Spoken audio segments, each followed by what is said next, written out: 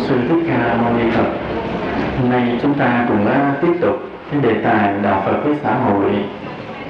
Đề tài chính hôm nay là sức khỏe và bệnh tật. Chúng ta thấy rằng người Việt Nam mình gặp nhau cái câu mà chào hỏi là sao bạn có khỏe không? Thì đó là nỗi quan tâm của chúng ta cho bản thân mình mà cũng cho những người thân của mình. Vì sao vậy? Bởi vì sức khỏe là một yếu tố quan trọng của hạnh phúc. Nó nhiều vấn đề đó. Hạnh phúc thì gồm nhiều yếu tố, nhưng trong đó sức khỏe là một yếu tố khá quan trọng. Chúng tôi còn nhớ hồi nhỏ, năm lớp 6, ông thầy giáo dạy học, khi Tết thì ông không chúc gì hết, ông chúc một câu: chúc các em có sức khỏe. Hôm nay ngồi nghĩ câu đơn giản, nhưng mà các em sẽ thấy, các em suy nghĩ kỹ sẽ thấy không có sức khỏe thì không có chuyện gì thành tựu được hết. Ví dụ như một người rất là giỏi, cái khả năng có thể làm nhiều việc, nhưng rồi bị bệnh nặng thì những khả năng khác cũng đành phải buông bỏ. Cho nên sức khỏe tuy không phải là cái yếu tố cao cấp, nhưng lại là một yếu tố quan trọng trong cuộc sống. Và chúng ta thấy nếu sức khỏe là một yếu tố của hạnh phúc thì bệnh tật là một nỗi đau khổ mà Đức Phật đã nói đi nói lại rất rõ ràng trong Tứ Diệu Đế. Nói về nỗi khổ của luân hồi thì Đức Phật nói là có gì? Sinh, lão, bệnh, tử. Cho nên trong nhiều cái nỗi khổ của kiếp người, hoặc là 8 cái khổ chính mà Đức Phật nêu ra, thì bệnh là một yếu tố quan trọng. Thường thường thì chúng ta khỏe thì mình không có thấy cái đau khổ của bệnh tật, nhưng người nào mà đã đi qua bệnh tật rồi thì sẽ thấy cái khổ. Mà mỗi cái giai đoạn của cái sức khỏe chúng ta cảm nhận cái bệnh nó khác nhau. Ví dụ như cái người còn mạnh khỏe, có bị cơn cảm không thấy đau khổ, chịu đựng được, có khi gồng mình ra làm cái gì xuất mồ hôi cái nó hết, cho nên họ chịu đựng. Hoặc là cái người đang còn khỏe mạnh, họ bị lỡ bị đi đụng xe gãy chân thì cũng đau vậy đó, nhưng mà coi về chứ họ chịu đựng được, còn cái sức khỏe tiềm tàng. Nhưng mà người lớn tuổi một chút, già yếu một chút thì mỗi một căn bệnh là một nỗi đau khổ ghê gớm, chịu không nổi. Nên cái người mà yếu lớn tuổi, họ cảm nhận cái nỗi khổ của bệnh tật nó mạnh hơn, là cũng cái đau, nhưng cái người khỏe chịu đau dễ chịu hơn là người yếu. Như cỡ như chúng tôi mà trở đi rồi là mỗi cơn bệnh là một nỗi đau khổ. Đây những Phật tử già thì chắc cũng đồng quan điểm như vậy, phải không? Còn những Phật tử trẻ thì chưa thấy đâu. Những cơn bệnh đến với mình, đến rồi đi qua, không thấy gì khó chịu lắm. Nhưng mà cái bệnh mà của tuổi già đó thật sự là thấm thía. Nói nhiều khi ví dụ mình đau răng, cái người mà trẻ đau răng khác, người già đau răng khác.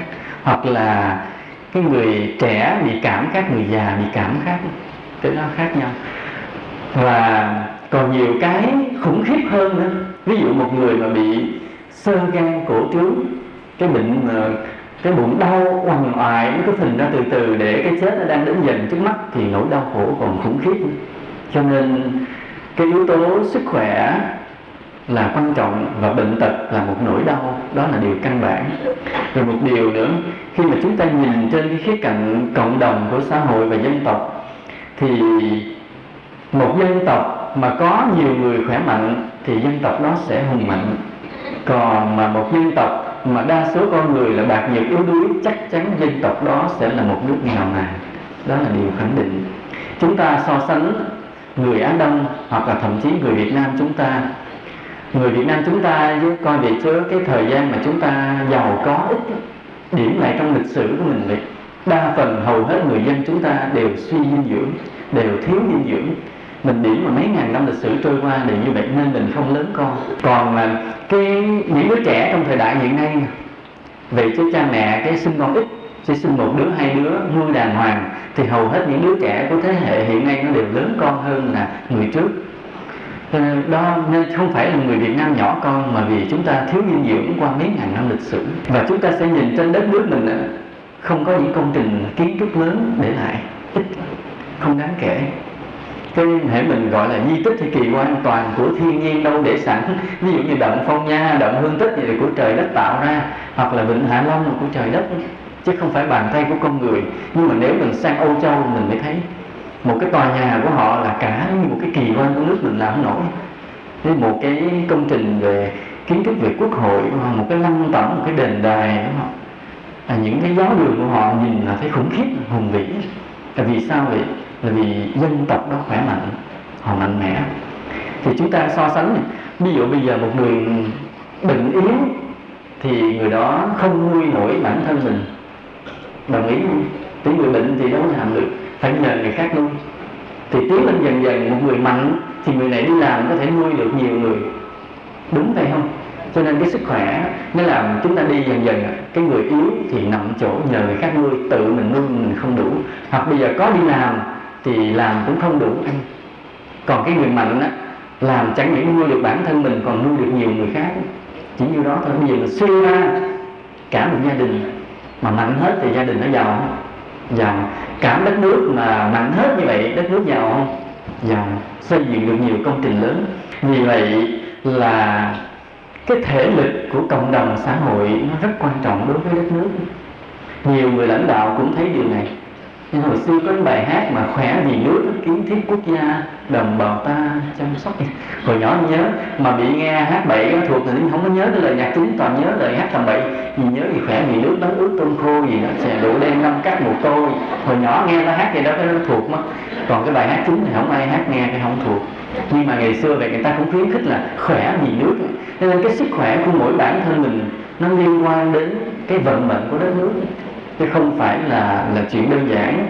Vì vậy là ngày hôm nay chúng ta nói chuyện với nhau về sức khỏe và bệnh tật, là chúng ta không nói trên quan điểm cá nhân mà nói trên quan điểm xã hội.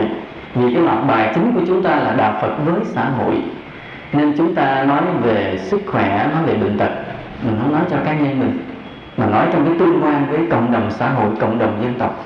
Và chúng ta thấy cái ý nghĩa rằng phải làm sao cho từng người chúng ta ai cũng có thể lực mạnh lên hết, thì xã hội này sẽ tiến bộ. Vì vậy cũng giống như là những giá trị tinh thần khác, những khả năng khác, mỗi người chúng ta tiến lên một chút thì đều đóng góp vào cái sự thành công, vẻ vang, giàu mạnh cho đất nước. Giống như từng người chúng ta mà ai cũng có một biết làm việc thiện, vị tha, sống đời đạo đức, cứ mỗi người tăng cái mức độ đạo đức mình lên một chút, lên một nấc, thì đất nước mình nữa là tiến bộ lên gấp 10.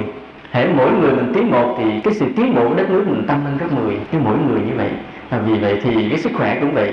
Nếu mà toàn bộ những người Việt Nam chúng ta, hoặc là cả những dân tộc mà họ cũng nghèo nàn được, họ mạnh lên một chút thì đất nước họ sẽ tiến lên. Dĩ nhiên nó cũng đòi hỏi thêm cả khả năng tinh thần, những kiến thức, sự thông minh, suy luận, sáng tạo, đường lối đủ thứ hết. Nếu mà nghiên cứu về kinh tế thì phức tạp. Tuy nhiên chúng ta gói những góc nhỏ để nói hôm nay là vấn đề sức khỏe này. Thì bây giờ nói tới sức khỏe là nói tới cái thân, cái sức khỏe nằm nơi thân.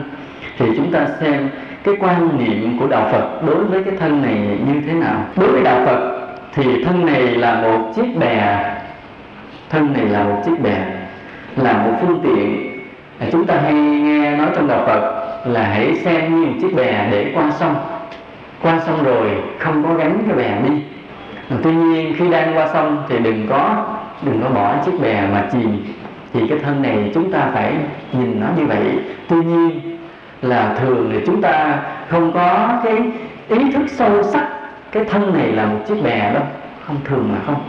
Mà thường là chúng ta rơi vào cực đoan, một trong hai cực đoan. Nhưng mà cái cực đoan rơi rất nhiều. Để chúng ta xem cái thân này là một điều quan trọng, là một đối tượng để chúng ta cung phụng, là một đối tượng cái nơi để chúng ta hưởng thụ. Thường từ xưa đến nay con người đều bị cái quan điểm chung là như vậy. Vì cái thân này chính là ta. Bây giờ mình nói mình tên Hùng đi, nói Hùng là ai thì mình chỉ vào cái thân này Hùng là, chứ mình không xem cái tên Hùng là cái sự thông minh của người đó, cái sự kiến thức của người đó, mà mình thường lấy cái thân này để ám chỉ cái con người, cái bản ngã này. Nên cái thân là quan trọng. Và vì vậy thì chúng ta thấy bao nhiêu điều chúng ta phấn đấu cả cuộc đời cũng dành cho cái thân này. Chúng ta muốn cho thân này ăn ngon mặc đẹp, ở nhà sang trọng, thụ hưởng bao nhiêu điều sung sướng khác cũng là cái thân này. Nên đó là một quan niệm cực đoan. Mà cái cực đoan này thì hết 99,99 gì đó phần trăm con người bị.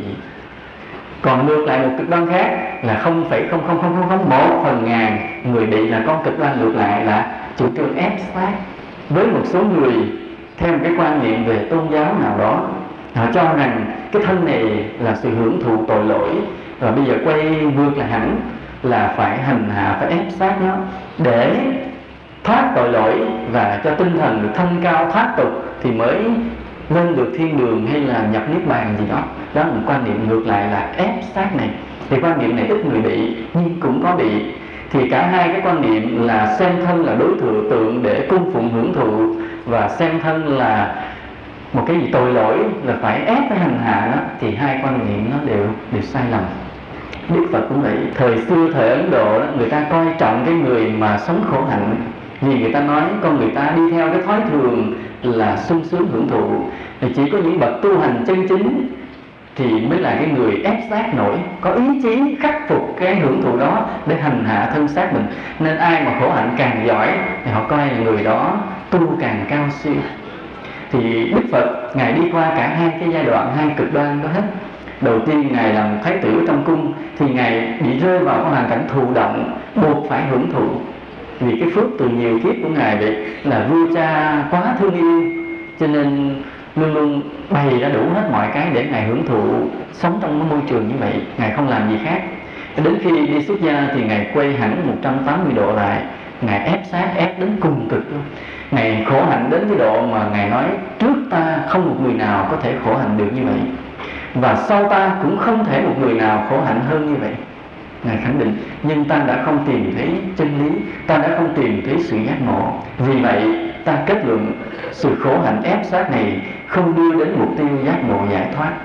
Ngài khẳng định. Lúc mà Ngài gặp lại năm anh em Kiều Trần Như mà đã bỏ Ngài đi đó, lúc mà Ngài đang tu khổ hạnh đó, thì năm anh em Kiều Trần Như cũng ở đó tu chung với Ngài, thì họ kính trọng Ngài đó. Nó cái ý chí phi thường mà Ngài khổ hạnh, mà chưa từng thấy ai khổ hạnh được như vậy. Họ chưa từng thấy kinh sách nào nói đến một người khổ hạnh như vậy, nên họ kính phục, họ hầu hạ Ngài. Nhưng mà một hôm đến khi mà Ngài phát hiện ra rằng là Ngài đã sắp chết mà sự giác ngộ không đến, nên Ngài biết con đường này sai, phải lui liền. Cái chỗ mà thấy con đường sai phải lui liền, cái này hay lắm đó. Nhưng mà có dịp nào khác thì chúng ta sẽ bàn lại, nó không nằm trong phạm vi hôm nay. Nên Ngài lúc đó là Ngài mới quyết định ăn uống lại.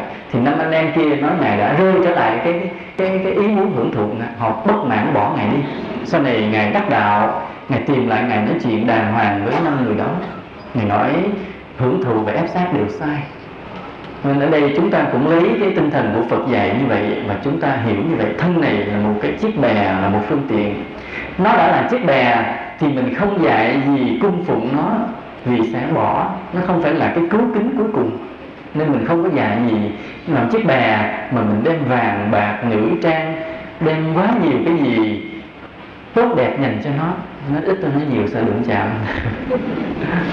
Nói lát nữa nào có đụng, thôi không dám nói nhiều, sẽ ghét. Nên cái thân này đó là một chiếc bè, vì vậy chúng ta đừng đeo cho nó một cái sợi dây chuyền 2-3 lượng mà mời gọi ăn cướp. Đeo cho nó cái sâu chuỗi để niệm Phật được. Nên đừng đeo cho nó, đừng tô điểm cho nó quá nhiều cái bệt son phấn dày quá, ít thôi, mỏng mỏng thôi. Phụ nữ thì phải làm đẹp là chút chút thôi. Đeo cho nó cái mắt kiếng để coi đi đường thì được, chứ đừng đeo cái mắt kiếng ngầu quá cũng không được. Nó là chiếc bè, là phương tiện, cho nên mình cho nó mặc cái bộ đồ gì đó là tương đối tương thích, chứ đừng có mà giống như mấy người mẫu thời trang trên TV đó, mặc bộ đồ rồi là như là từ đi đâu là người ta thắng xe này người ta dòm hết, thì cũng không nên. Vì hiểu nó chỉ là chiếc bè, và cũng vì nó là chiếc bè cho nên mình đừng có làm sao, đừng có coi thường nó chìm nửa chừng mệt lắm mình rất xong nên mình cũng phải băng bó nó cẩn thận, phải ràng, phải buộc, phải cột chặt, nghĩa là cũng phải cho nó ăn uống đàng hoàng, đối xử với nó cũng công bằng, tử tế một chút. Nghĩa là nó đói cho nó ăn, nó dơ quá cho nó tắm, ví dụ nó mệt cho nó ngủ. Ví dụ vậy thì nên là đối xử nó công bằng để duy trì nó lâu dài cho một cái mục tiêu khác, cho cái mục tiêu quan trọng hơn. Nó, đúng là cái thân mà nó cần như vậy cũng cho nó ấp xì cái là đúng rồi. Thì chúng ta là khi mình có cái hiểu sâu sắc thân này là một phương tiện thì mình sẽ hiểu được cái cách đối xử công bằng với cái thân, và sau đó là dùng nó để đi đến bờ bên kia. Trong đạo Phật có cái từ bờ bên kia, Paramita hay lắm. mà ở ngôn ngữ các nước khác không thấy. Đi đến bờ bên kia, cái bờ bên kia nó tượng trưng cho cái gì nó tốt đẹp, hoàn hảo, tuyệt đối, sự thành đạt, sự hứa hẹn, miền đất hứa. Nó là một cái nơi thành công, nơi cái đích đến.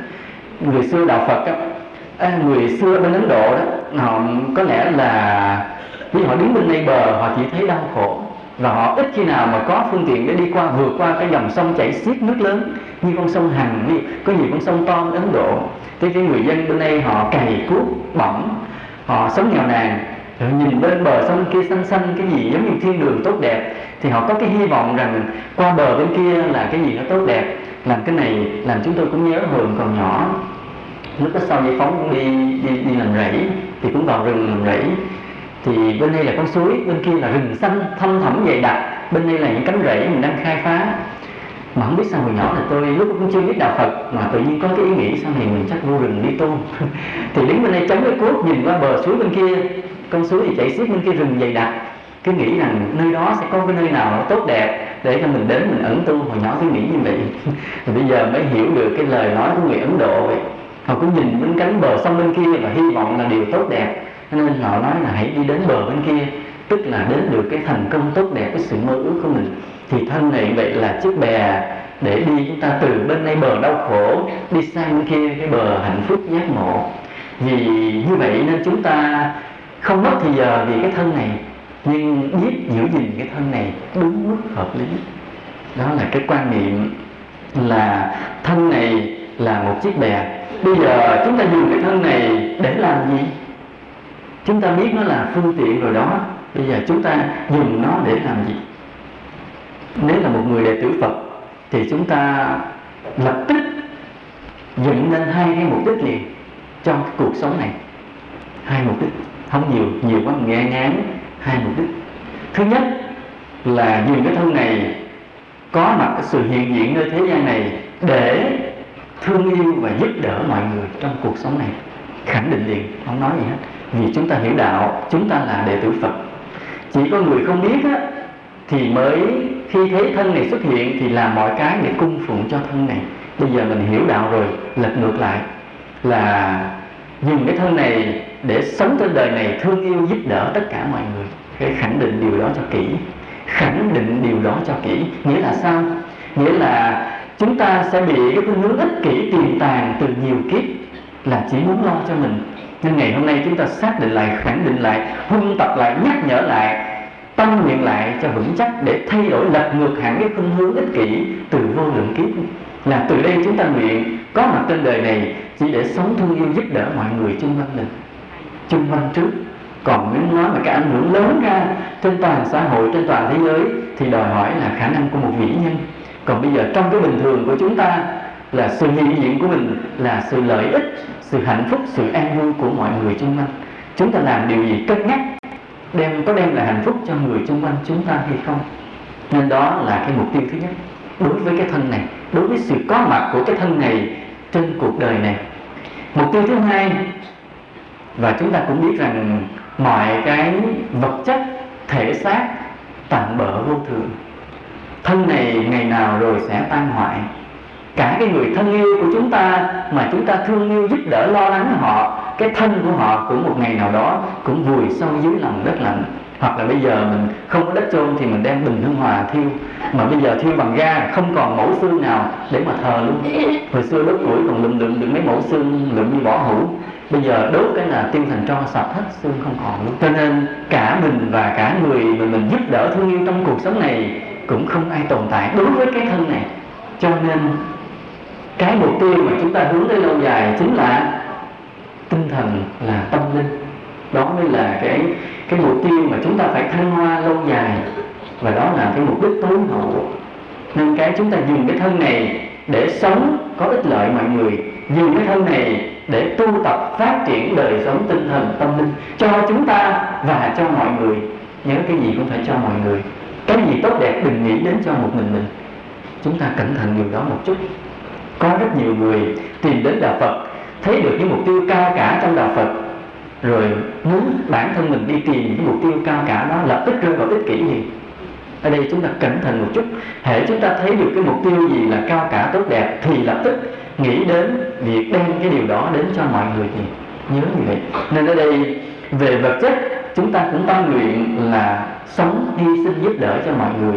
Về tâm linh thì chúng ta cũng đi tìm cái phát triển của tinh thần, của tâm linh, của đạo lý, của sự thánh thiện, sự giải thoát, sự giác ngộ cho mình và cho mọi người. Và đó mới thực sự là cái bờ bên kia, nơi mà chúng ta đứng bên đây với cái thân phận khổ đau, nghèo nàn, thấp kém và mơ ước về đó với mọi cái vinh quang, mọi cái hạnh phúc, an lạc, tốt lành. Cái nơi đó chúng ta đến đó và rủ nhiều người cùng đến, cùng nhau chống bè, rủ nhau đi về cái chân trời tươi đẹp đó vậy. Và dĩ nhiên là cái mục tiêu cao cả nhất của tâm linh mà đạo Phật nhắm tới là gì? Là giác ngộ giải thoát. Mà để giác ngộ giải thoát thì nhiều đạo lý phải nói, nhưng hôm nay chúng ta không nói hết. Chúng ta chỉ nói dựng lên mục đích như vậy thôi. Và nơi cái thân này, khi chúng ta hiểu nó là chiếc bè như vậy, và chúng ta cũng hiểu rằng là không cung phụng, cũng không ép sát. Một cái nữa, phải luyện tập nó có 3 cái điều khi mà chúng ta biết thân này chỉ là phương tiện. Một là đừng khờ dại mà hưởng thụ sẽ hết phước.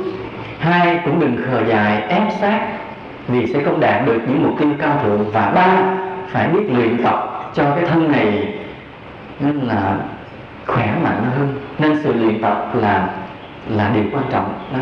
Chúng ta không đi vào cực đoan này, cực đoan kia. Và thêm điều thứ ba nữa, như vậy có 3 cái yếu tố chúng ta đối xử với cái thân này như vậy: không hưởng thụ, không ép sát và luyện tập. Chúng ta phải luyện tập. Vì sao như vậy? Là bởi vì cái thân này mà không được luyện tập thì sẽ từ từ nó có những cái lệch lạc, nó có những cái suy thoái. Luyện tập thì có quá nhiều phương pháp.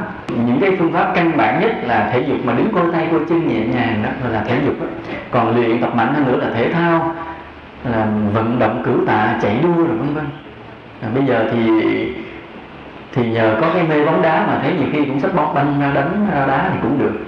Ở đây ai mê bóng đá xin giơ tay lên. Chúng ta luyện tập qua việc làm và qua thể dục. Nên là ví dụ nếu người nào mà chỉ làm việc văn phòng á, thì phải chịu khó tập thể dục thêm rất nhiều. Còn người nào mà trong cái việc làm mình đã có vận động tay chân thì mình hơi bớt thể dục xuống nhưng cũng phải tập. Vì sao vậy? Là bởi vì thường là những công việc lao động chúng ta nó không lao động hết toàn thân. Ví dụ cái người mà khi đứng làm cái gì đó cứ đứng yên chỗ, hai tay làm, cái chân không vận động. Vì vậy phải vận động cái chân. Còn người nào chỉ vận động cái chân thì mình vận động thêm cái tay chút. Mình uốn dẻo ngã người qua ngã người lại, đó là luyện tập toàn thân chút. Nhưng mà trong cái luyện tập thì có một điều quan trọng, nó gần với đạo mà chúng ta muốn nói với nhau hôm nay, là cái bí thuật khí công của người Trung Hoa. Người Trung Hoa đó, họ có một cái bí thuật luyện nội công làm tăng sức mạnh một cách kỳ diệu.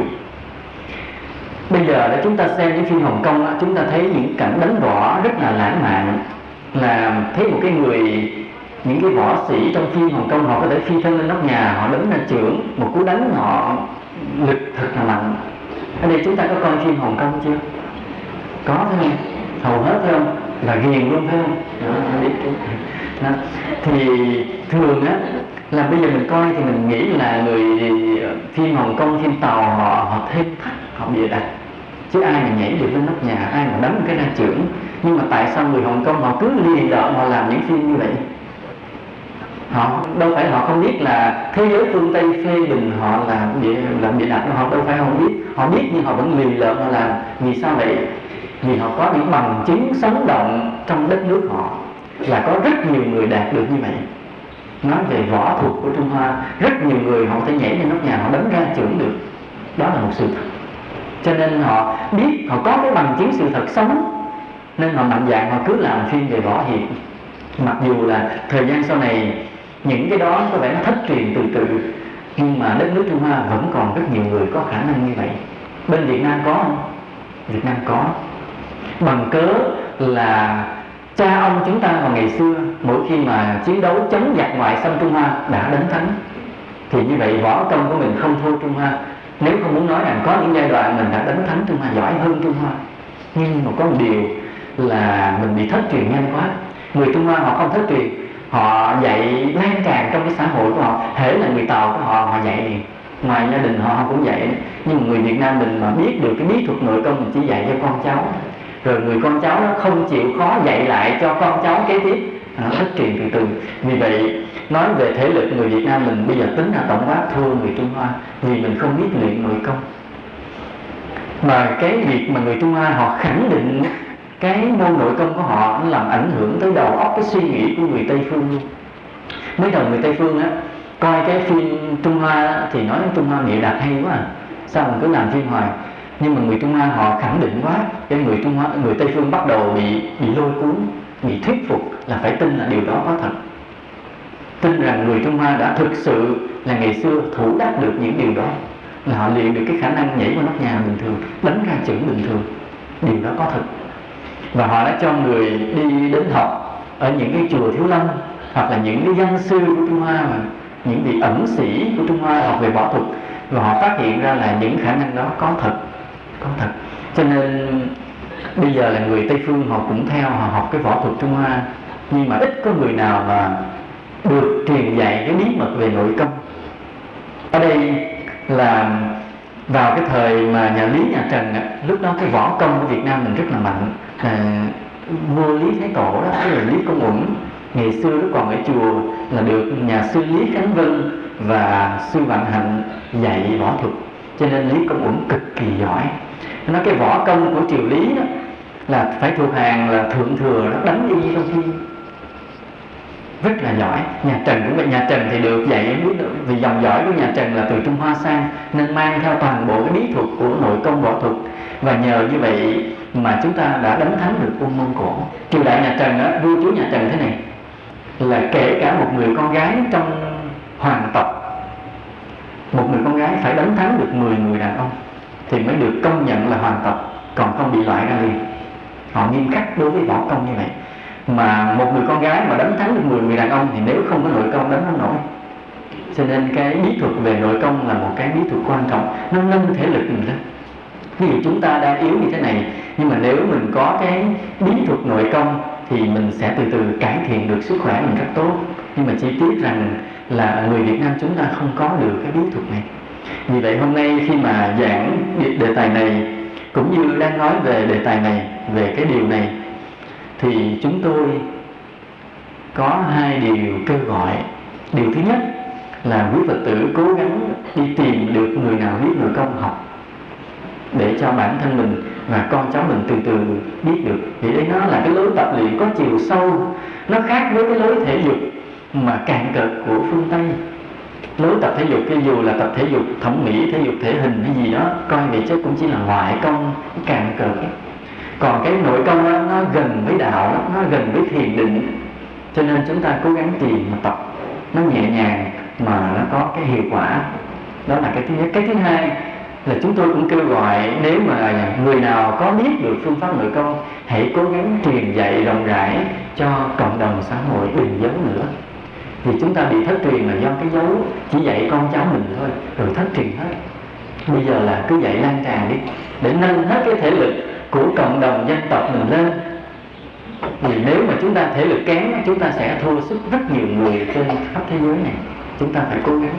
Bây giờ là chúng ta mặc dù già, mặc dù trẻ, chúng ta hãy hát lại cái bài hát khỏe vì nước, để kiến thiết quốc gia, chứ không phải là bánh ướt tôm khô nữa. Cái yếu chỉ sơ đẳng của nội công là thế này, bởi vì chúng tôi cũng không phải là người được truyền dạy, nên chúng tôi cũng không biết. Vì ông thân sinh của chúng tôi cũng là người mồ côi, không biết ông nội bà nội là ai, nên chúng tôi không có một cái ai được truyền dạy. Tuy nhiên qua sách vở thì chúng tôi chỉ biết sơ lược như thế này, thì gợi ý một chút thôi, là cái người mà luyện nội công, cái quan trọng của họ là hít hơi đầy cái bụng dưới, gọi là đan điền, ở dưới rốn khoảng 5 phân. Thì đó là cái nơi mà gọi là xuất phát nội lực. Người Trung Hoa họ cho rằng cái nơi mà huyệt đan điền ở dưới cách rốn 5 phân á, là nơi xuất phát cái nội lực. Họ quan niệm như vậy. Và họ hít hơi thì họ giữ hơi dưới đó nhẹ nhàng, rồi bắt đầu họ mới đánh. Ví dụ như hít hơi vào, giữ hơi dưới đó mới đánh ra một đòn bằng tay nhẹ, rồi thở ra. Hít hơi khác vô, giữ với đan điền, đánh một đòn khác bằng tay nhẹ, rồi thở ra. Họ tập luyện như vậy. Có câu chuyện có một người tài xế bên Nhật đó. Ông có cái thói quen là lúc nào cũng để tâm biết ở dưới đan điền, lúc nào cũng để tâm dưới đan điền. Thì ông làm tài xế mà có cái thói quen, không biết là ông được vị đại sư nào truyền dạy, nhưng ông không có thì giờ để luyện tập nhiều. Thì vị đại sư mới nói thôi con bận rộn mà làm tài xế mà lái xe tải thì đâu có thời giờ luyện tập, đi đêm đi hôm. Thôi bây giờ thầy chỉ dạy con một điều là lúc nào con cũng để tâm với đan điền, không suy nghĩ gì hết. Hơi thở cũng lắng sâu tới đó, tâm lúc nào cũng để ý nó, đừng để ý chuyện đời xung quanh. Thì ông cũng chỉ nghe lời như vậy, và ông cũng không biết là chuyện gì xảy ra nơi mình. Ông chỉ thấy là ông bớt bệnh hoạn, khỏe hơn, dai sức hơn, chứ không thấy mình có nội công gì hết. Cho đến một ngày thì xe tải con bị đâm ngược chiều với một chiếc xe tải khác đang ở vận tốc cao. Thì chúng ta nghĩ chuyện gì xảy ra khi hai chiếc xe tải với một cái động năng rất lớn, trọng lượng rất lớn, vận tốc cao đâm sòng vào nhau, chuyện gì xảy ra? Tài xế chết liền thôi, không nói gì hết. Đâm đó thì đúng là ông tài xế lên xe khi chết liền. Còn ông này thì hai cái tay ông cầm vô lăng, ông sống. Dĩ nhiên là phía trước ông nát hết, cái đầu máy nát hết, nhưng ông còn sống, không bị gì hết. Thường như vậy là bị đập người vào trong vô lăng chết liền, cái ngực đập vào vô lăng bể ngực chết liền, chưa nói gì cái khác. Nhưng mà đến khi người ta lên người ta coi, ta mới thấy rằng cái vô lăng nó bị bẻ gập xuống luôn. Nghĩa là cái tay ông chịu cái vô lăng á, chịu cứng đến nỗi cái vô lăng cong xuống, mà giữ cái ngực cũng không đập vào vô lăng. Một cái tiềm lực bí mật lúc đó nó xuất hiện, nó truyền vào hai cái tay, và hai cái tay ông cứng như thép, giữ cho cái ngực ông không đập vào vô lăng. Tới chừng đó ông mới hiểu rằng ông thầy mình đã dạy một cái phương pháp tuyệt diệu. Và Trung Hoa họ tập như vậy, họ tập kiên trì như vậy thì lần lần họ thành tựu được khí công. Nhưng đó là cái sơ đẳng thôi, còn nhiều cái bí thuật khác mà chúng ta không biết. Cho nên từ đây về sau chúng ta nhớ tìm học cái đó. Ai biết thì chịu khó dạy cho mọi người, đừng giấu nữa. Đó là chúng ta nói cái luyện tập để nâng sức khỏe. Mà cái luyện tập nó quan trọng lắm. Chúng ta thấy luyện tập nó cải thiện được sức khỏe. Ví dụ như chúng ta đáng lẽ bệnh nhiều hơn thì nó sẽ bệnh ít hơn. Chúng ta đáng lẽ ít bệnh thì nó hết bệnh luôn. Như vậy, ví dụ như đáng lẽ mình phải chết, nhưng mà nhờ mình có luyện tập nên mình không chết, mình chỉ ngắt ngoại.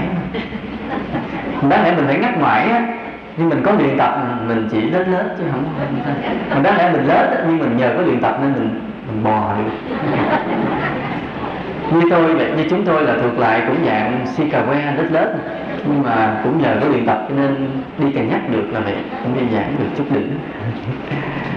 Còn nếu mà người đã khỏe rồi mà luyện tập đó, thì chúng ta khỏe nhiều hơn nữa.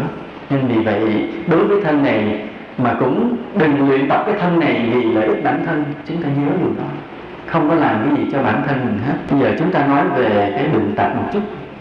Là khi cơ thể chúng ta mà không hoạt động bình thường, hay có trục trặc thì gọi là bệnh.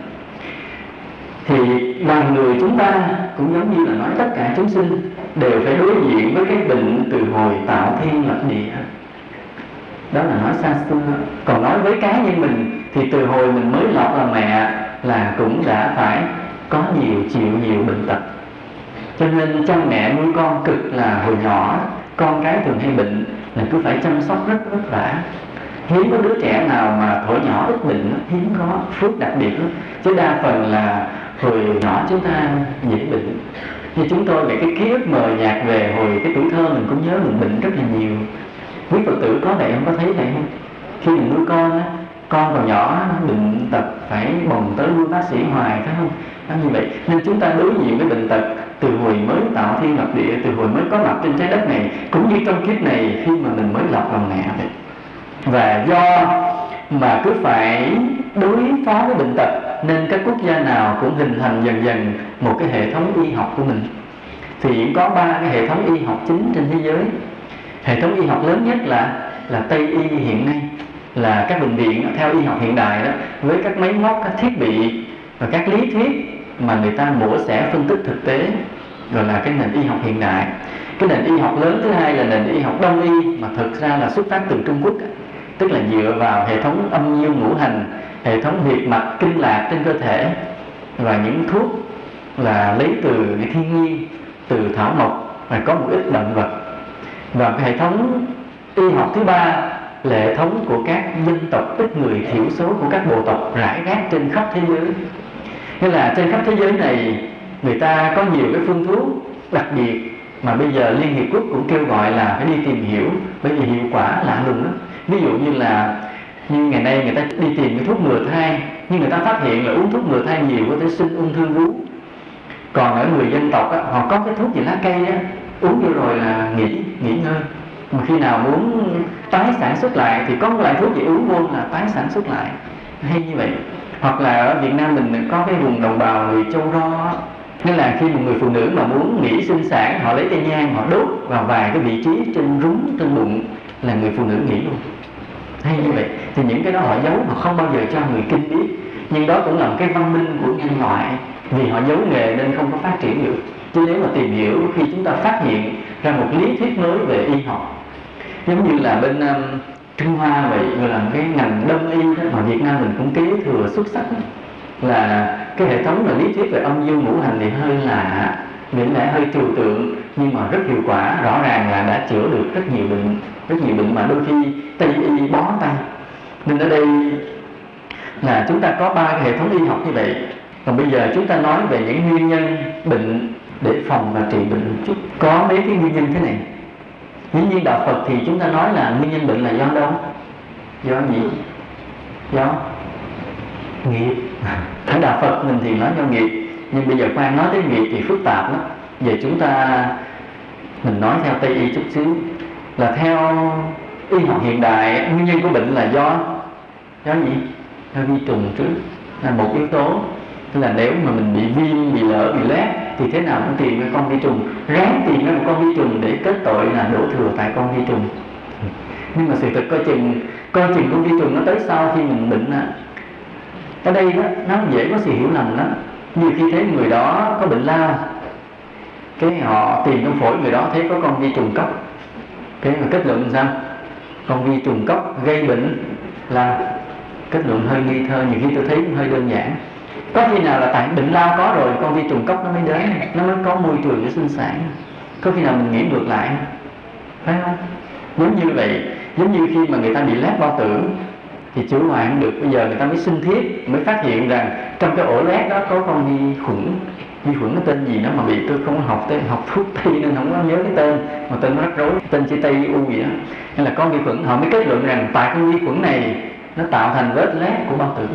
Nhưng có bao giờ chúng ta đặt ngược vấn đề lại, tại vì có vết loét nên con vi khuẩn nó đến nó sống được, phải không? Cho nên chúng ta phải nhiều khi lật ngược vấn đề lại một chút. Cho nên ai nói gì chứ khoan tin liền, giống như Đức Phật dạy vậy. Đức Phật gì đừng có tin mọi chuyện trên đời này, phải xét lại hết. Cũng giống như vậy, là ông bà mình cứ thấy là mặt trời mọc ở hướng đông và lặn ở hướng tây, mà kết luận là mặt trời quay quanh trái đất.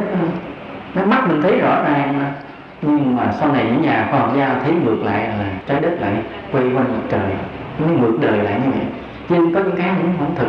Như thấy mình bệnh, tìm thấy con vi trùng, cái kết tội con vi trùng này gây bệnh, nhưng coi chừng ngược lại, những bệnh nó gây con vi trùng. Có đôi khi nó ngược lại, thì cũng có khi vi trùng gây bệnh, nhưng cũng có khi bệnh gây vi trùng cũng có. Chúng ta phải đặt vấn đề lại. Có con vi trùng khủng khiếp nhất hiện nay là con vi trùng gì? Sida đó. Vậy là ai cũng giác ngộ hết rồi đó. Đừng chết vì thiếu hiểu biết, vì ở đây hiểu biết hết rồi. Lát chúng ta sẽ nói tới Sida, cũng hấp dẫn lắm. Rồi vi trùng nữa là kế nữa là do gen di truyền. Gen là cái gì thì mình phải nói chừng mấy tiếng, chừng cả buổi trời, nên hôm nay không nói, chỉ biết là nó di truyền thôi, truyền từ ông bà cha mẹ xuống con cháu. Ví dụ người tiểu đường mà do gen thì nghĩa là ông bà cha mẹ mà bị tiểu đường thì trong số người con dễ có người bị, cái gen nó trội nên cái nó bị. Còn gen nó lặng thì thôi không nói, gen vẫn trội cái là cái người con nó sẽ bị tiểu đường. Hoặc là ung thư hoặc tim mạch thì người tin rằng những bệnh đó đều có cái dấu vết của di truyền. Nhưng riêng ung thư rất lạ, lát chúng ta sẽ nói về ung thư, mà tại sao chữa không được, là vì lý do nó rất là đặc biệt như vậy. Rồi cũng tìm thấy là do đời sống chúng ta có sống sai lầm nên cũng sinh ra bệnh. Ví dụ như mình đang lại ngủ, mình không chịu ngủ, mình cứ thức coi phim Hồng Kông riết này. Rồi sáng sớm phải đi làm nên thời gian ngủ ít, cái lâu ngày bắt đầu nó căng thẳng từ từ cái nó xuất hiện cái tăng xông hay tim mạch hay gan gì đó, tử. Đó là do đời sống sai lầm. Nên vì vậy là chúng ta nhớ là từ đây về sau để tránh bệnh, mình đừng có cái nguy hiểm, mà bệnh mà nguy hiểm nhất là sao? Là có bóng đá mà cứ la vô bệnh ghê gớm đó.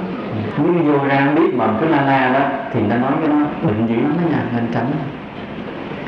Rồi do dinh dưỡng là ăn uống không hợp lý. Là ăn uống không hợp lý là Chúng ta phải ăn điều độ, nhưng có những cái món ăn mình lạm dụng quá, ví dụ như mình ăn ớt nhiều quá nó cũng không tốt, hoặc là cái người mà ăn mặn, ăn mỡ nhiều quá cũng làm đóng mỡ trong mạch máu, làm đóng mỡ trong gan, rồi vân vân. Đại khái là vấn đề ăn uống phải hợp lý, thì nó là cả một cái môn học lớn là chúng ta phải nghiên cứu. Hoặc là do môi trường, ví dụ chúng ta sống ở thành phố này rồi khói xe nhiều quá hoặc tiếng ồn nhiều quá thì cũng làm con người ta bệnh. Cho nên ở các nước khác cái môi trường họ được bảo vệ kỹ, là họ hạn chế xe mà phun khói, họ ngăn cấm tiếng ồn. Ở Việt Nam mình mấy chiếc xe ba bánh cứ chạy la thoải mái, chứ các nước khác là cấm hết rồi. Vì ban đêm quá 10 giờ không được bấm còi khi chạy xe, nhưng Việt Nam mình cứ bấm còi nhạc ra thoải mái.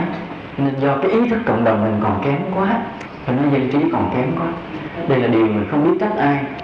Ví dụ người ta chê mình là một nước nghèo, nó có cái lý do là dân trí mình còn kém quá, nên phải bằng cái giáo dục. Nên mỗi người chúng ta ráng sống tốt một chút.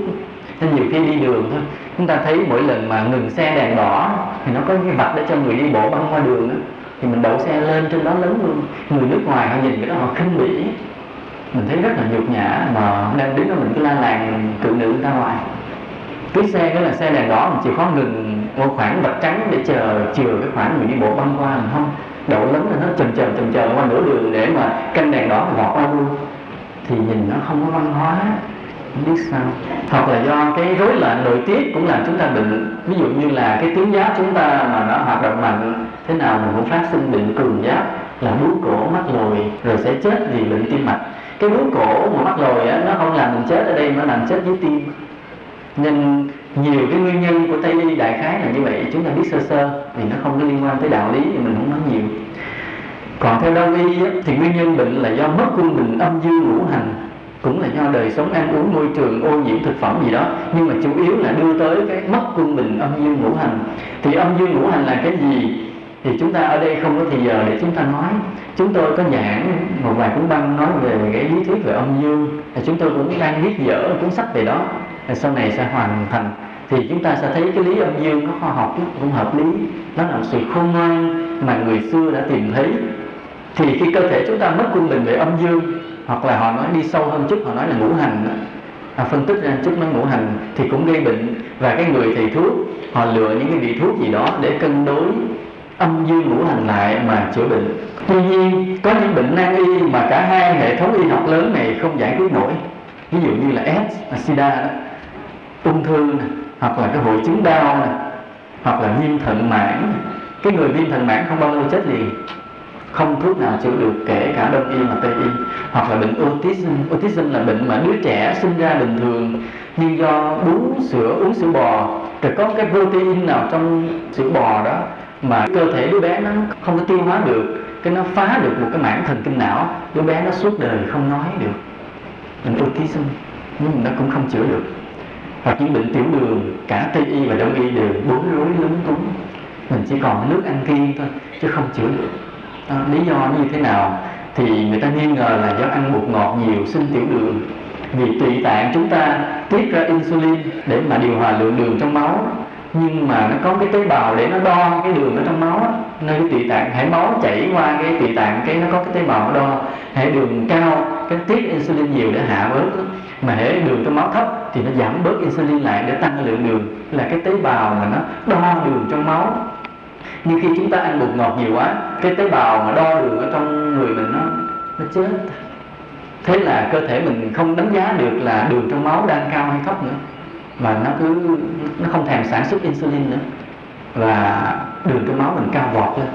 Mình đang nghi ngờ là do bột ngọt. Vì vậy quý Phật tử có ăn chay cũng vui lòng bớt bột ngọt, bỏ hẳn càng tốt. Có những bệnh nan y mà phát triển ở quy mô lớn không chữa được, là đe dọa đến cái đời sống của nhân loại. Nhưng có những bệnh nan y là phát triển ở quy mô nhỏ thì không đe dọa đến cái đời sống của cộng đồng. Ví dụ như những bệnh như là viêm thận mãn thì nó không có phát triển ồ ạt, còn SIDA hay cancer là ung thư thì phát triển ồ ạt, đe dọa đến xã hội. Bây giờ đối với đạo Phật thì những nguyên nhân bệnh tật đều là do gì? Do nghiệp. Còn nguyên nhân của y học chỉ là cái duyên thôi. chúng ta nhớ là cái nhân, cái duyên và cái quả như thế này để mình thấy. Ví dụ như là chúng ta có cái nhân, cái nhân đời xưa, bây giờ chúng ta phải bị cái quả báo là gãy 4 cái răng, cái quả báo. Nhưng mà nó phải có cái duyên nó mới xảy ra. Thì cái duyên đó là gì? Cái duyên đó là hôm đó mình đi trên đường, cái mình thấy có mấy người đánh nhau, mà khổ cái là mình đang đi với một cái người bạn mà mình cũng muốn chứng tỏ là mình là anh hùng của thời đại ở thế kỷ 21, cho nên mình mới xông vào để mình ra tay, nghĩa là hành hiệp, là cứu nhân độ thế, cản cái cuộc đánh lộn của hai người. Nhưng mà cái người kia họ cua cái cây trúng miệng mình, gãy 4 cái răng, ví dụ vậy. Thì như vậy cái mà việc mình can thiệp trong cái đó là cái duyên, mà gãy 4 cái răng là cái quả. Còn cái nhân là đời trước mình bẻ răng ai không biết. Thì chúng ta nhớ, cho nên ví dụ đời xưa mình có cái nhân để đời này mình bệnh ung thư, thì bây giờ nó có cái duyên là ví dụ lần nào đó mình ăn nhầm cái thực phẩm ô nhiễm, thế là tế bào nó phát triển sưng thành bướu luôn. Nên cái nguyên nhân hiện tại chỉ là cái duyên. Nên là cái nguyên nhân mà y học tìm thấy chỉ là cái duyên, chứ không phải là nguyên nhân thật sự. Nguyên nhân thật sự nằm ở thiện ác tội phước xa xưa của kiếp này hoặc nhiều kiếp trước nữa. Đó là nguyên nhân thật sự. Và vì vậy là khi chúng ta hiểu Phật Pháp rồi thì mình không có chỉ tập trung lo chữa trị cái duyên, mà phải chuyển được cái nhân luôn. Chuyển được cái nhân. Khi mình bệnh nhiều quá thì đừng có đổ tiền thuốc nhiều lắm, càng phí tiền thuốc chỉ là tốn cái duyên vô ích, mà phải chữa được cái nhân. Làm sao? Là bên cạnh là chúng ta cũng chữa thuốc, cũng chữa trị, nhưng phải tăng thêm cái mức độ làm phước. Nên có nhiều người đã tin điều này, là khi bệnh họ mua cá, mua tôm mà đem xong họ thả, họ phóng sinh ra. Vậy chứ mà bỗng nhiên bệnh có giảm bớt. Trừ những cái bệnh mà định nghiệp phải chết thì mình chết yên lành hơn một chút, nhưng cũng phải chết, bởi vì đó là định nghiệp. Còn thông thường mà nếu không phải chết thì khi mình làm phước, mình bố thí thuốc, mình giúp người nghèo, phóng sinh, đắp đường, tự nhiên cái bệnh nơi mình cũng có giảm bớt. Phụ thêm với cái uống thuốc, và cái uống thuốc tưởng là chính, giờ chỉ là phụ thôi. Còn cái chính là cái làm phước. Đó là cái nguyên nhân mà Đạo Phật tìm thấy. Nên chúng ta thấy như vậy. Và ở đây là cái người mà không tin nhân quả đó, họ có thể là hồ nghi chuyện này. Nhưng mà chúng ta là Phật tử, chúng ta tin nhân quả. Chúng ta tin nhân quả nên chúng ta thấy trên đời có nhiều cái không lý giải được. Ví dụ như cùng trong một cái môi trường ô nhiễm như nhau, người bệnh người không. Cùng ăn những món giống nhau, người bệnh người không. Cùng cha mẹ sinh ra, thậm chí là có thể sinh như sinh đôi, mà có khi người bệnh người không. Cho nên cái nghiệp riêng bí ẩn nào đó đã làm cho sức khỏe và bệnh tật của chúng ta khác nhau, nên chúng ta tin điều đó. Vì vậy chúng ta không có phủ nhận cái việc chữa trị bằng y học, vì nó là cái phước. Nếu mà tự nhiên chúng ta nói bị vi trùng là cái duyên để chúng ta thành bệnh, thì cái thuốc cũng là cái duyên để chúng ta lành bệnh. Cái thuốc nó là cái phước. Như có người bị bệnh mà không có tiền uống thuốc, nên đó là họ không đủ phước để hết bệnh. Còn nếu họ có tiền uống thuốc thì họ hết bệnh. Nên có phương tiện để chữa trị cũng là mình có phước đó. Tuy nhiên là người đệ tử Phật, mình nhìn sâu hơn một chút nữa. Ngoài việc chữa trị, mình đừng lo chữa trị quá đáng, mà phải lo gì? Lo làm phước. Nên có một lần chúng tôi nghe câu chuyện này mà thấy rất hợp lý.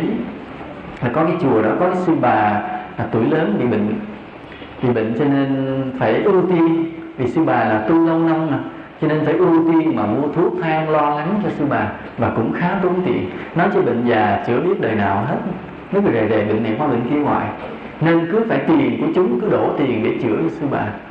Thì hôm đó có một người đến gặp sư bà khuyên thế này, nói sư bà gan dạ ngừng việc chữa trị đi, lấy tiền nuôi chúng, lo cho chúng, thì sư bà sẽ không phải uống thuốc nữa. Sư bà lúc giật mình tỉnh ngộ, đúng là vì lý do ỷ mình bệnh nên đã tiêu dùng tiền nó quá nhiều, mà bớt lo chúng, mà cứ càng ngày càng bệnh, bởi vì làm chuyện tổn phước. Thì sư bà ngừng lại, không thèm uống thuốc nữa, lấy tiền nó nuôi chúng, ăn chúng học, bỗng nhiên bệnh từ từ cải thiện lại. Đây là điều rất là lạ. Nếu nói theo Tây Phương không giải thích được, nhưng mà nói theo nhân quả nghiệp báo là rất hợp lý. Nên vì vậy là khi chúng ta bệnh là chúng ta phải tin chắc nơi nhân quả nghiệp báo. để mà chúng ta tạo cái phước thích hợp, hạn chế bớt cái bệnh đó. Hoặc là nếu mà tốt có khi hết bệnh hẳn luôn, còn nếu không hết bệnh hẳn nó cũng giảm mức độ làm cho mình dễ chịu hơn. Đây là điều chúng ta tin như vậy. Bây giờ chúng ta mình nói ra một vài cái bệnh theo đạo Phật một chút. Bệnh tật ngoài những nguyên nhân về nghiệp còn có nguyên nhân của tâm linh nữa nha. Lát là mình phân tích khái niệm về bệnh tật và sức khỏe, coi vậy chứ nó có tính tương đối. Tương đối là sao? Bây giờ chúng ta ví dụ chúng ta đi lạc vào một cái bộ tộc ít người, mà cái bộ tộc này chưa bao giờ tiếp xúc với người thế giới bên ngoài, và trong cái bộ tộc này người ta không có hai chân, người ta chỉ có hai tay thôi, để lết và để làm việc bằng hai tay thôi, không có chân. Thì chúng ta suy nghĩ thế nào? Chúng ta sẽ thấy rằng là khi mà chúng ta chưa đến đó thì họ có nghĩ họ là người tật nguyền không? Có nghĩ không? Không, phải không? Bởi vì ai cũng đều không có hai chân như mình hết, thì họ nghĩ là việc mà một người mà chỉ có hai tay là điều bình thường trên thế giới này, phải không? Nhưng mà nếu khi mình đến mình nhìn nó thì mình thấy sao? Mình hoảng kinh, mình đau lòng, mình thương xót họ, mình muốn giúp đỡ họ. Vì mình nghĩ trời sao mà cả cái bộ tộc này tật nguyền hết trơn, cái tội vậy nè. Vì sao? Vì mình có hai chân. Nên đến khi mà có so sánh thì chúng ta mới phát hiện rằng cái người này bệnh, người kia khỏe. Còn nếu không có so sánh, mình không biết ai bệnh hay khỏe đâu, nếu không có so sánh. Ví dụ như chúng ta bị trên trái đất này cũng vậy, là chúng ta có hai tay hai chân, rồi có hai mắt hai tay như thế này, thì chúng ta nghĩ mình là khỏe mạnh không? Bình thường gì nữa, phải không? Bình thường.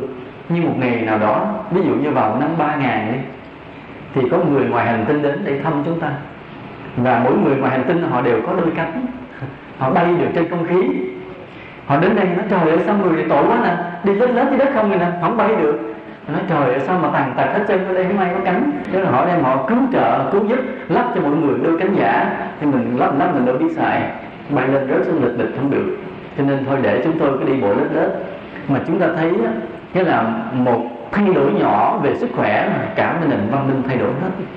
Chúng ta tưởng tượng như thế này: nếu loài người trên trái đất này biết bay, nếu thì ngày hôm nay thế giới nó không phải như thế này. Thế giới không phải như thế này, mà thế giới sẽ như thế nào?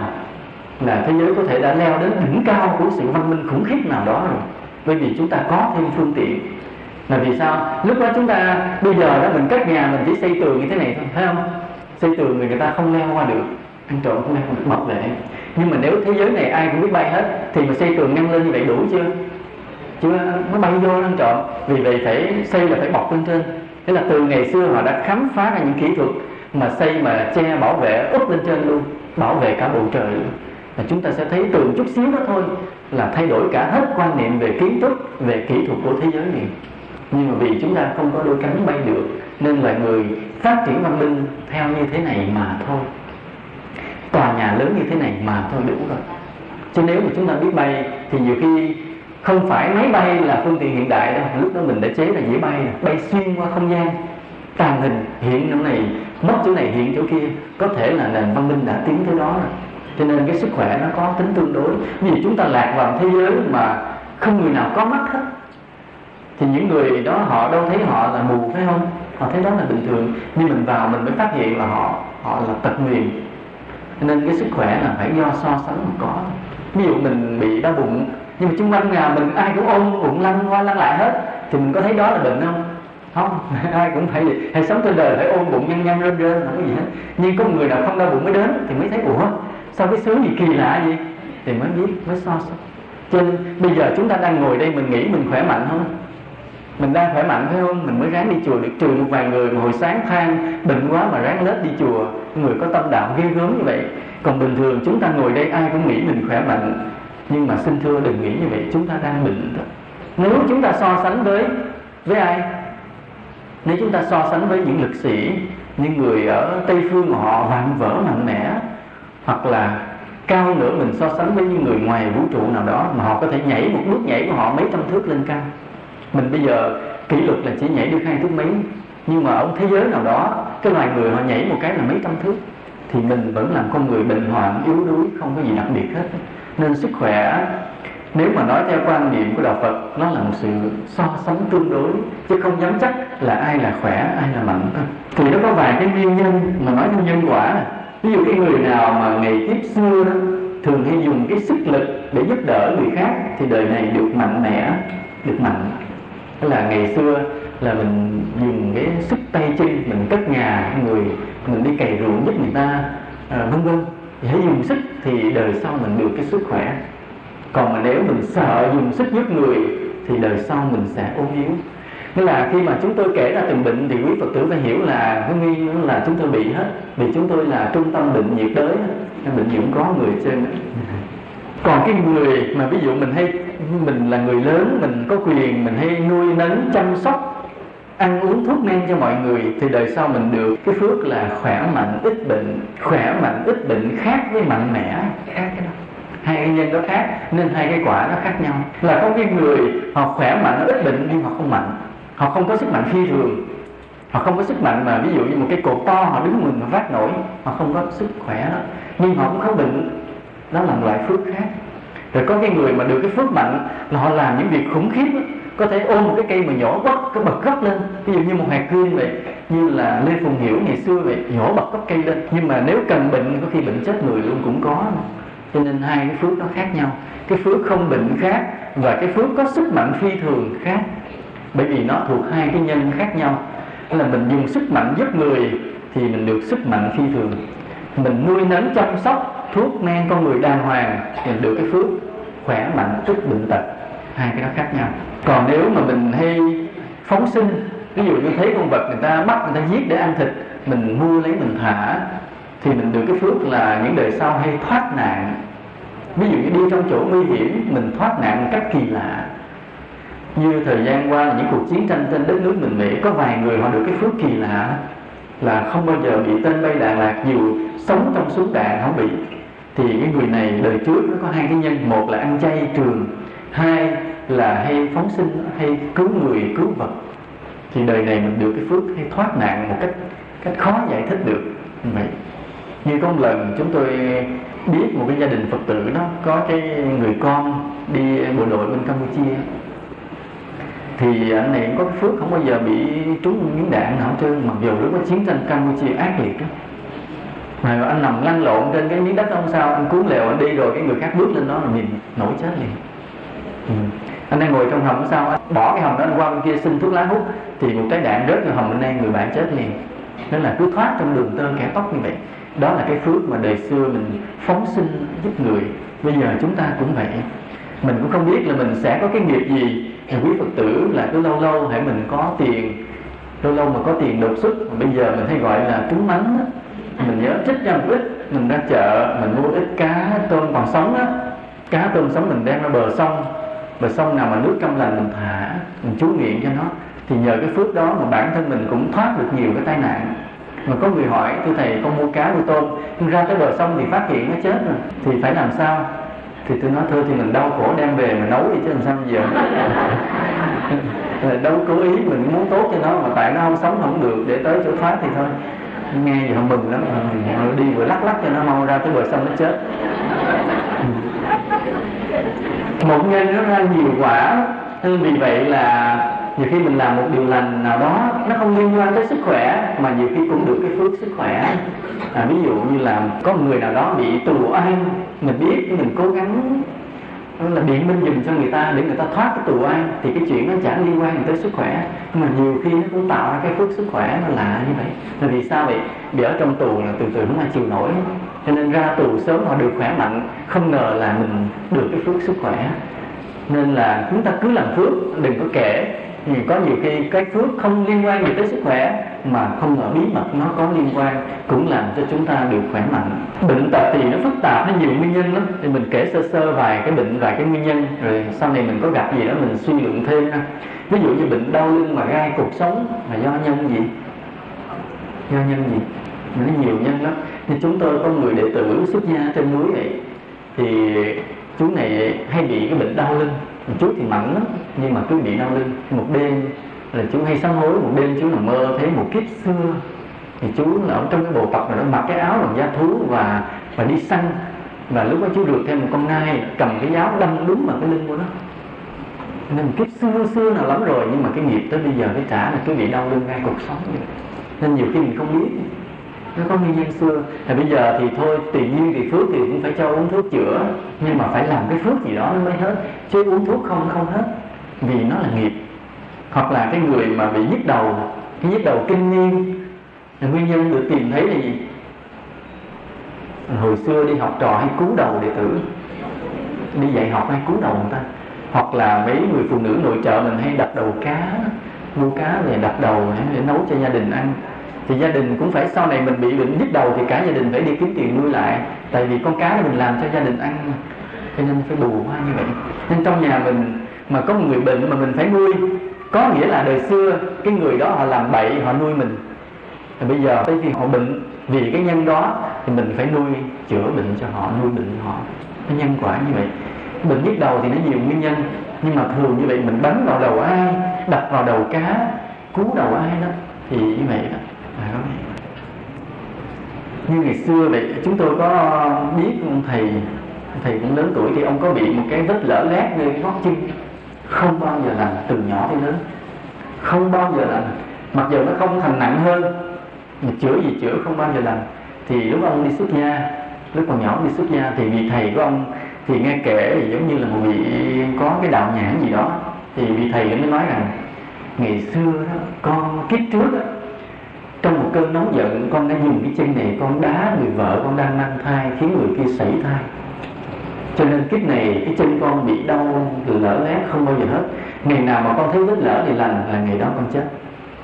Cho nên ông yên tâm và ông không cần chữa trị. Và suốt 6-7 năm cuộc đời ông không thành chữa, ông cứ chỉ chăm thuốc sơ sơ thôi, vì ông biết nó là nghiệp. Và cứ yên tâm mày chịu đựng nó suốt đời thôi, và chờ cái dấu hiệu hãy nó lành là mình báo mọi người rồi chết. Là ông thầy nói như vậy. Thì không biết có đúng hay không, nhưng mình thấy cũng có lý, phải không? Mình thì không đủ đạo nhãn để kiểm chứng cái nhân quả đó, nhưng mình nghe vị thầy nào mà kể nhân quả thì thấy cũng có lý, cũng hợp lý, cũng công bằng lắm chứ không phải không. Còn bây giờ trường hợp người thiếu máu thì sao? Người thiếu máu thì sao? Là nguyên nhân mình hay làm đổ máu chúng sinh. Tất cả những bệnh mà chúng tôi vừa kể là xin thưa cứ dòm đến đây mà biết hết. Đây là biểu tượng này mà. Ví dụ thiếu máu là nguyên nhân này, mình đã làm đổ máu chúng sinh, hoặc là mình đánh phá trên chiến trường giết người, hoặc là mình cắt cổ gà cổ vịt.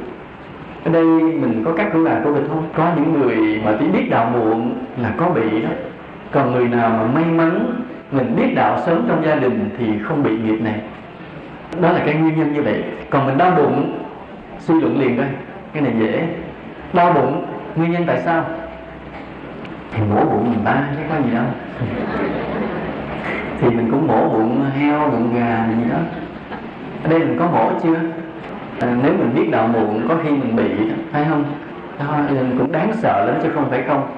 Trên mỗi cái nguyên nhân á, mỗi cái bệnh tật nó có cái nguyên nhân của nó theo nhân quả.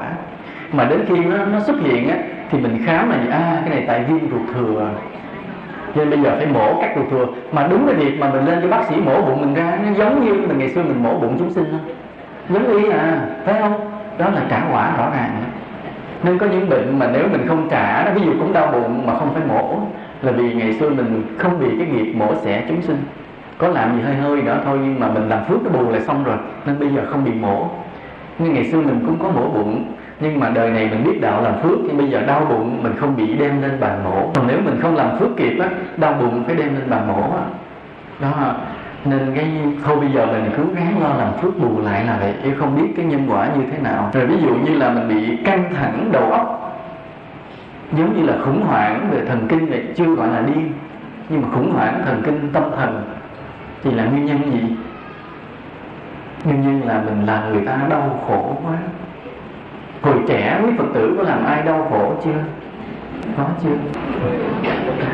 Nhớ, nếu mà có rồi bây giờ mình phải lo sám hối lần là vừa nha. Chứ ngày nào đó bắt đầu mình cũng tự nhiên buồn bã, thương nhớ, thất tình tương tư. Ủa sao tôi già rồi mà tôi buồn bã, thương nhớ, thất tình tương tư? Vì ngày xưa đã như vậy, mình đã gây nỗi khổ gì đó cho ai. Rồi ví dụ như mình hay bị cảm lạnh, nguyên nhân gì? Cái nguyên nhân nhiều khi đơn giản mình không biết nữa. Ví dụ bây giờ quý Phật tử đi trên đường có thấy là nhiều khi người ta chở gà, chở vịt mà nó đi tới lò mổ, người ta bó cái chân nó treo lủng lẳng lên xe, thấy không? có thấy không? Thì mình thấy cái nghiệp gì? Mình nghĩ là tới khi cắt cổ mới thành nghiệp phải không? Nhưng mà không đâu, lúc mà treo nó như vậy, nó đau chân nó như vậy đó, nên là đầu nó bị dốc ngược khó chịu như vậy là nghiệp đã thành rồi đó, nghiệp đã thành rồi. Hoặc là cái người mà mua heo đó, họ vào họ bắt con heo, họ trói chân lại treo ngược lên đó, con heo thì nó nặng, cái chân nó thì yếu, mà cột nó lên cái đòn á, cái chân nó đau khủng khiếp, đau ghê gớm chứ không phải dễ. Thì sau này cái người đó mà mắc cái bệnh mà đau chân, teo chân, bị treo chân là đừng có thắc mắc tại sao. Chưa có nói là phải đọa thành heo, mình chưa nói là, nhưng mà nội cái mà con heo cái chân nó yếu, mình treo ngược, cái chân con người mình nặng nè, mà mình treo ngược như kiểu đó mình chịu không nổi. Huống hồ là con heo, cái mình nó cả tạ phải không, cái chân nó yếu, bó thì chịu nổi, thành nghiệp hết. Cho nên ví dụ như là mình nuôi mèo, nuôi chó, nhất là chó nhiều khi nó lạnh mà mình không có biện pháp chăm sóc nó chịu đựng cái đó, mình đâu có thấy, nó đâu có nói được cho mình nghe, mà không ngờ thành cái nghiệp đó. Mà mình hay bị cảm lạnh cảm đồ cũng là như vậy. Nhưng có những cái nhiều khi mình không tin lý trong cuộc sống, mà không ngờ là nó thành nghiệp từng chút hết.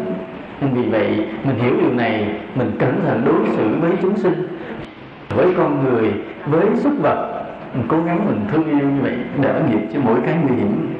Còn tiểu đường nguyên nhân gì? Tiểu đường nguyên nhân gì? Theo y học nguyên nhân là do tụy tạng không cung cấp đủ insulin. Nhưng mà trên nhân quả mình nhìn thế này thì mình biết thế này, là người tiểu đường không còn được ăn uống thoải mái nữa, đúng không? Đúng không? Phải kiêng ăn. Thì nguyên nhân nằm chỗ đó. Nguyên nhân ngày xưa, hoặc là mình đã hạn chế sự ăn uống của người khác, thấy ai ăn nhiều cự lượng khó chịu, hoặc là mình đã ăn uống quá cái phước của mình. Ví dụ như là có 4 người có 4 cái bánh, nhưng mà mình lỡ tay mình bóc ăn 2 cái, ví dụ vậy. Tức là có nhiều lần mình ăn hơi dư cái phước của mình, thì đến lúc nào đó mình phải nhịn để bù lại cái lúc mình đã ăn quá dư, và bệnh tiểu đường xuất hiện, buộc mình phải kiêng ăn. Hoặc là đời xưa mình hạn chế ăn uống người khác, rồi bây giờ tự mình buộc mình phải tự hạn chế lấy mình trở lại, đó là bệnh tiểu đường. Mà nếu mình vi phạm điều đó, tức là nếu biết tiểu đường rồi mà cứ vi phạm thì chuyện gì xảy ra? Mình sẽ không sống lâu để ăn được nữa, phải chết sớm, xuất hiện bệnh thêm nặng chết liền. Nên đó là sự công bằng về ăn uống và tiểu đường. Do đó cho nên chúng ta cố gắng là trong cái đời sống mình, vấn đề ăn uống mình nên thoải mái một chút. Bản thân mình thì ăn vừa chừng thôi, đừng ăn dư quá cái phước của mình. Ở đây hy vọng là không có ai tham ăn lắm, phải không? Thì nhìn người nào cũng thon thả, roi, không có đồ sộ quá, không có bụi bẩn quá, không phải lo chuyện đó. Ví dụ cái người mà yếu ớt, ít ăn uống, không hoạt động được nhiều, thì nguyên nhân gì? Mình sống một đời yếu ớt, là sức khỏe kém, không ăn uống được nhiều, không làm việc được nhiều. Nguyên nhân gì? Là nguyên nhân đời trước hoặc lúc trước mình sống thụ động, ít có năng nổ giúp đỡ người khác. Sống mà thụ động quá, từ từ mình sẽ thấy người đó yếu, từ sức khỏe kém dần liền. Rõ ràng như vậy. Cho nên trong cuộc sống mà mình năng nổ hay giúp người, vậy chứ mà sau này mình sẽ được cái phước là khỏe mạnh lên, sốc vác lên, hay ăn uống ngon miệng, làm việc được hăng hái hơn. Đó là như vậy. Còn ví dụ mình có cái bệnh về miệng, bệnh về miệng thì nhiều lắm. Ví dụ như là miệng bị hôi, khó chữa do viêm xoang, hoặc là mình bị dây thần kinh số 7 nó giật méo một bên miệng hẳn. Đó là những bệnh về miệng. Thì nguyên nhân thường là do lời nói sai, hoặc là mình công kích người ta mà người ta không có cái lỗi đó mình công kích, hoặc là mình giải thích một đạo lý mà giải thích thành bậy sai, nên sẽ bị cái bệnh về miệng. Khi mình biết có bệnh về miệng thì phải sám hối, mình phải ấn tống những kinh sách về nhân quả nghiệp báo lại, là lạy Phật sám hối cho nhiều. Như có một lần có một cô Phật tử ở bên Canada về gặp chúng tôi, thì cô kể như thế này. Thì nhìn gương mặt cô mình không biết cô đã từng bị bệnh. Cô kể là ngày xưa con bị méo miệng. Thì bác sĩ ở Canada là rất giỏi, vì chồng của bà cũng là bác sĩ. Và nói bác sĩ Canada rất giỏi thưa thầy, mà khi con đến khám là họ tuyên bố không chữa được vì hư dây thần kinh số 7. Thì con chỉ có một cái là con lạy Phật. Con lạy Phật rất siêng năng sám hối, mà từ từ miệng trả lại bình thường luôn, đến nỗi bác sĩ ngạc nhiên luôn. Vi diệu như vậy, mà làm như vậy là đúng là mình sám hối cái điều mình đã nói sai ở một kiếp nào đó, là như vậy. Rồi có một lần hồi chúng tôi chưa đi xuất gia, chúng tôi có gặp một cái ông già, ông bị méo miệng rất là nặng. Nên đến nỗi là người ta gọi tên ông là ông méo, miệng méo. Thì tôi thấy rất rõ là đa phần ông nói sai. Nghĩa là khi ông nhận định vấn đề gì luôn luôn nó sai sự thật một chút, nó sai tính cách một chút. Hễ nói về đạo Phật thì méo mó một chút, nói về con người méo mó một chút, thì miệng ông bị méo được. Đó, như vậy. Nhưng mà lúc đó là mình không có đủ sức để thuyết phục cho ông, chỉ biết nhân biết quả vậy thôi. Đó là cái bệnh về miệng. Cho nên chúng ta cố gắng nói lời chân chính. Mà nếu mình có bệnh về miệng thì ráng là sám hối như vậy đó. Như cái bà Phật tử đó vậy. Còn cái bệnh về cùi lỡ, bệnh cùi lỡ mà khiến người khác phải sợ hãi xa lánh, nguyên nhân là do mình khinh người quá đáng.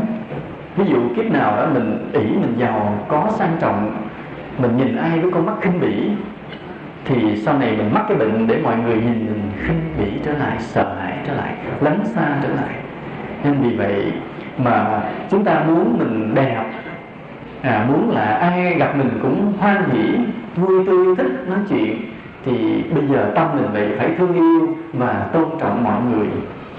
Nên cái người nào đó mà mình mở mắt ra nhìn thấy mọi người, mình đều khởi cái tâm thương yêu tôn trọng, người đó một thời gian tự nhiên nhìn cái tướng đẹp lắm. Mà ai nhìn thấy người đó cũng hoan hỉ, không có những bệnh gì về sần sùi lỡ lói về da mà đến nỗi phải xích cái gì quảng cáo cái Nizoran gì gì quảng cáo mà Huỳnh Đức cũng quảng cáo không gần không bị nữa. Đó là khi mình tôn trọng con người mình sẽ được cái phước như vậy.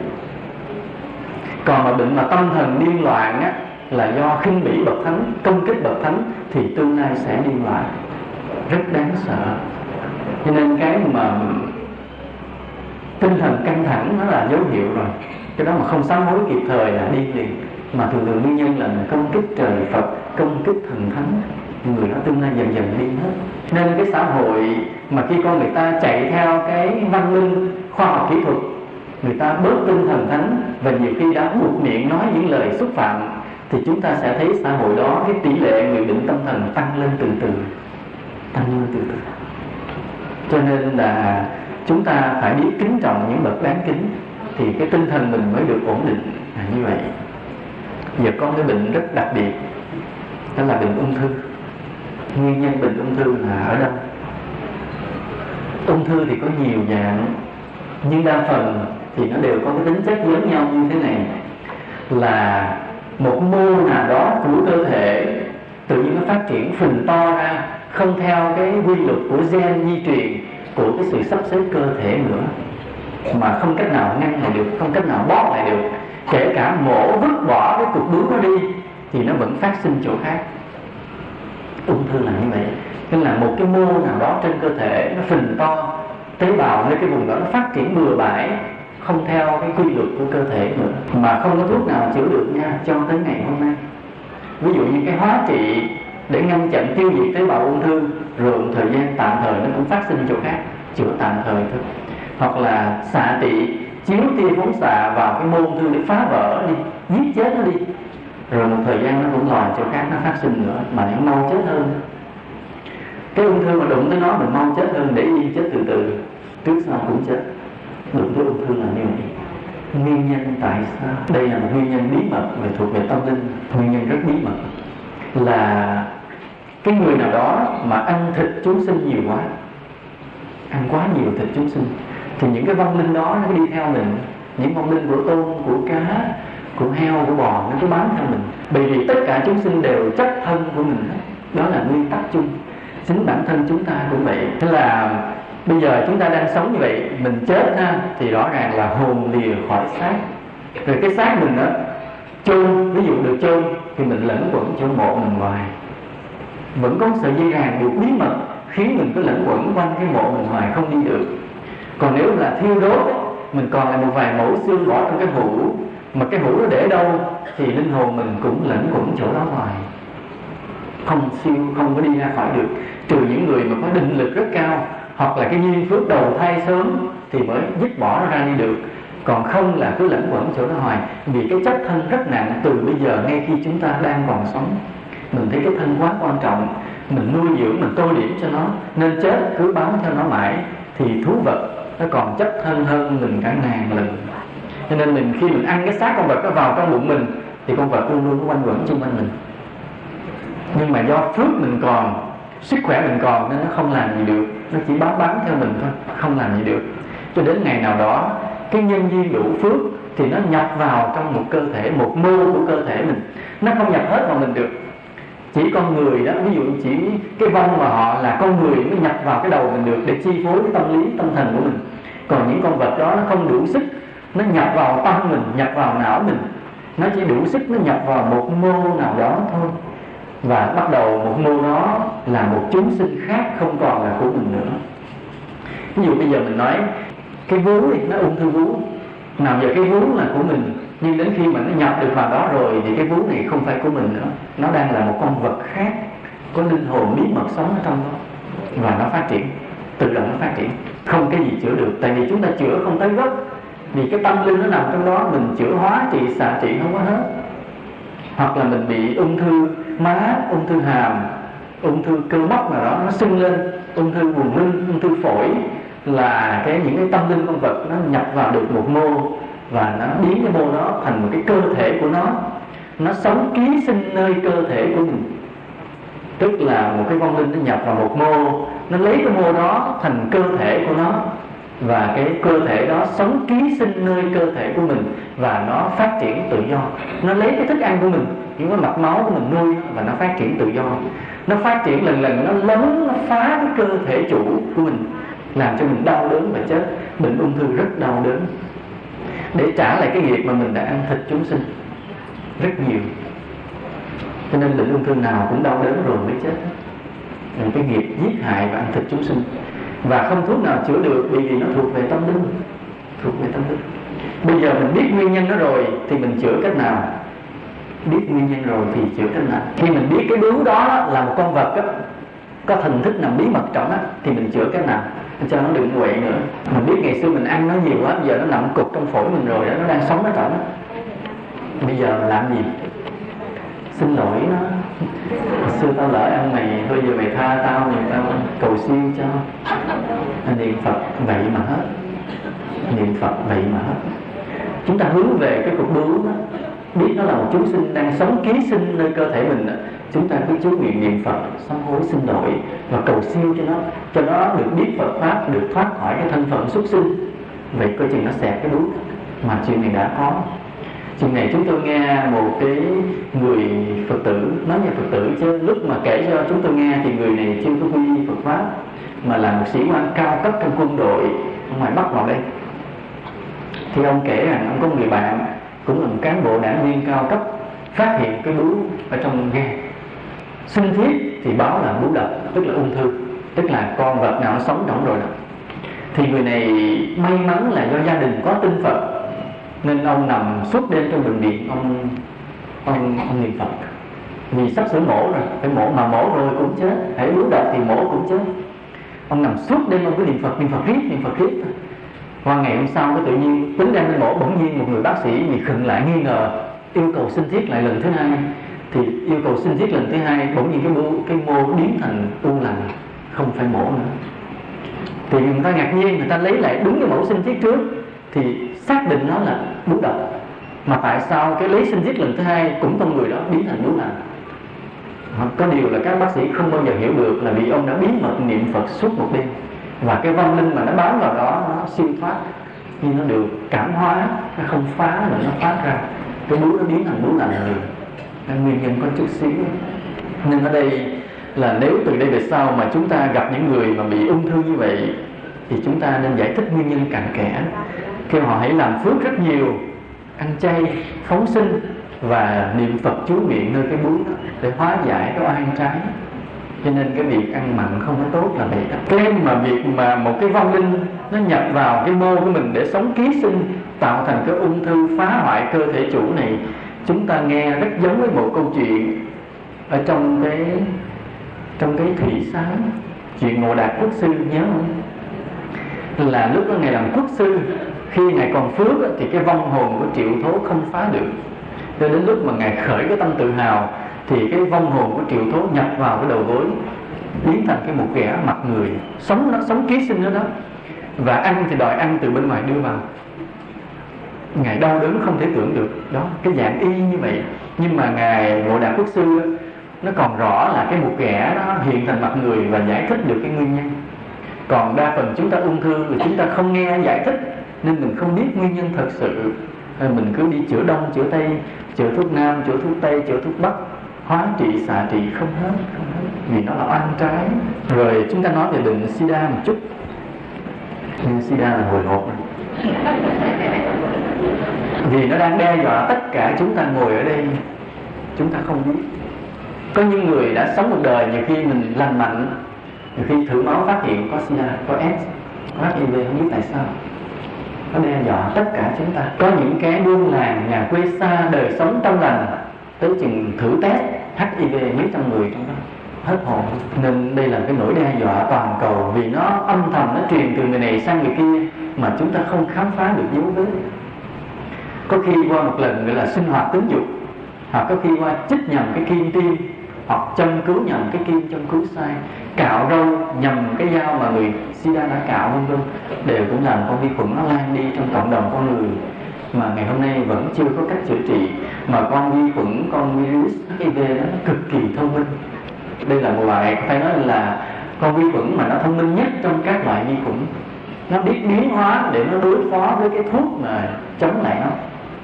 Thế là bình thường nó đang sống, nó có những cái tế bào như thế, những cấu trúc protein của nó như thế, nhưng mà đụng thuốc tới nó biến hóa ra thành cái dạng khác thì để nó hóa giải cái thuốc nó liền. Nên thuốc không chịu nó được, cực kỳ thông minh. Mà ở đâu ra vậy? Ở đâu xuất hiện con vi khuẩn đó vậy? Nên nhiều người nói từ vũ trụ đưa tới không phải, chính từ cái lối sống trì lạc của con người đưa tới. Cái bệnh S người ta khám phá vào thập niên 80, khám phá vào thập niên 80. Mà chúng ta nhớ đi ngược thêm đó, đi ngược khỏi cái thập niên 80 đó, là ở bên Tây Phương có cuộc cách mạng tình dục vào thập niên 50, 60, 70. Nghĩa là cái bệnh S được phát hiện ra sau 3-4 thập niên của cuộc cách mạng tình dục ở Tây Phương Âu Châu. Ở Tây Phương Âu Châu cách mạng tình dục là gì? Là lúc đó người ta sống trì lạc, không còn giữ cái phẩm hạnh nữa. Nên là một người có thể quan hệ tính dục bừa bãi với nhiều người tự do, thỏa mãn cái sở thích mình cách không có kiềm chế. Mà cái hậu quả nó đến ngày hôm nay vậy, là cái xã hội của Tây Phương vậy. Nên là những đứa trẻ lớn lên chừng 13-14 tuổi là nó đã có kinh nghiệm về sinh hoạt tính dục, và lớn lên người vợ người chồng người ta ít giữ được sự chung thủy, bừa bãi. Có những cái cuộc chơi trác tán mà người đàn ông họ đổi vợ lẫn cho nhau, nghĩa là không có tình nghĩa, không đạo nghĩa gì nữa hết, chỉ có xác thịt. Thì sau 3-4 thập niên cách mạng tình dục, gọi là tình dục bừa bãi với Âu Châu, thì bệnh sida xuất hiện. Nó là lời cảnh báo mà bên Thiên Chúa gọi là lời cảnh báo của Thượng Đế.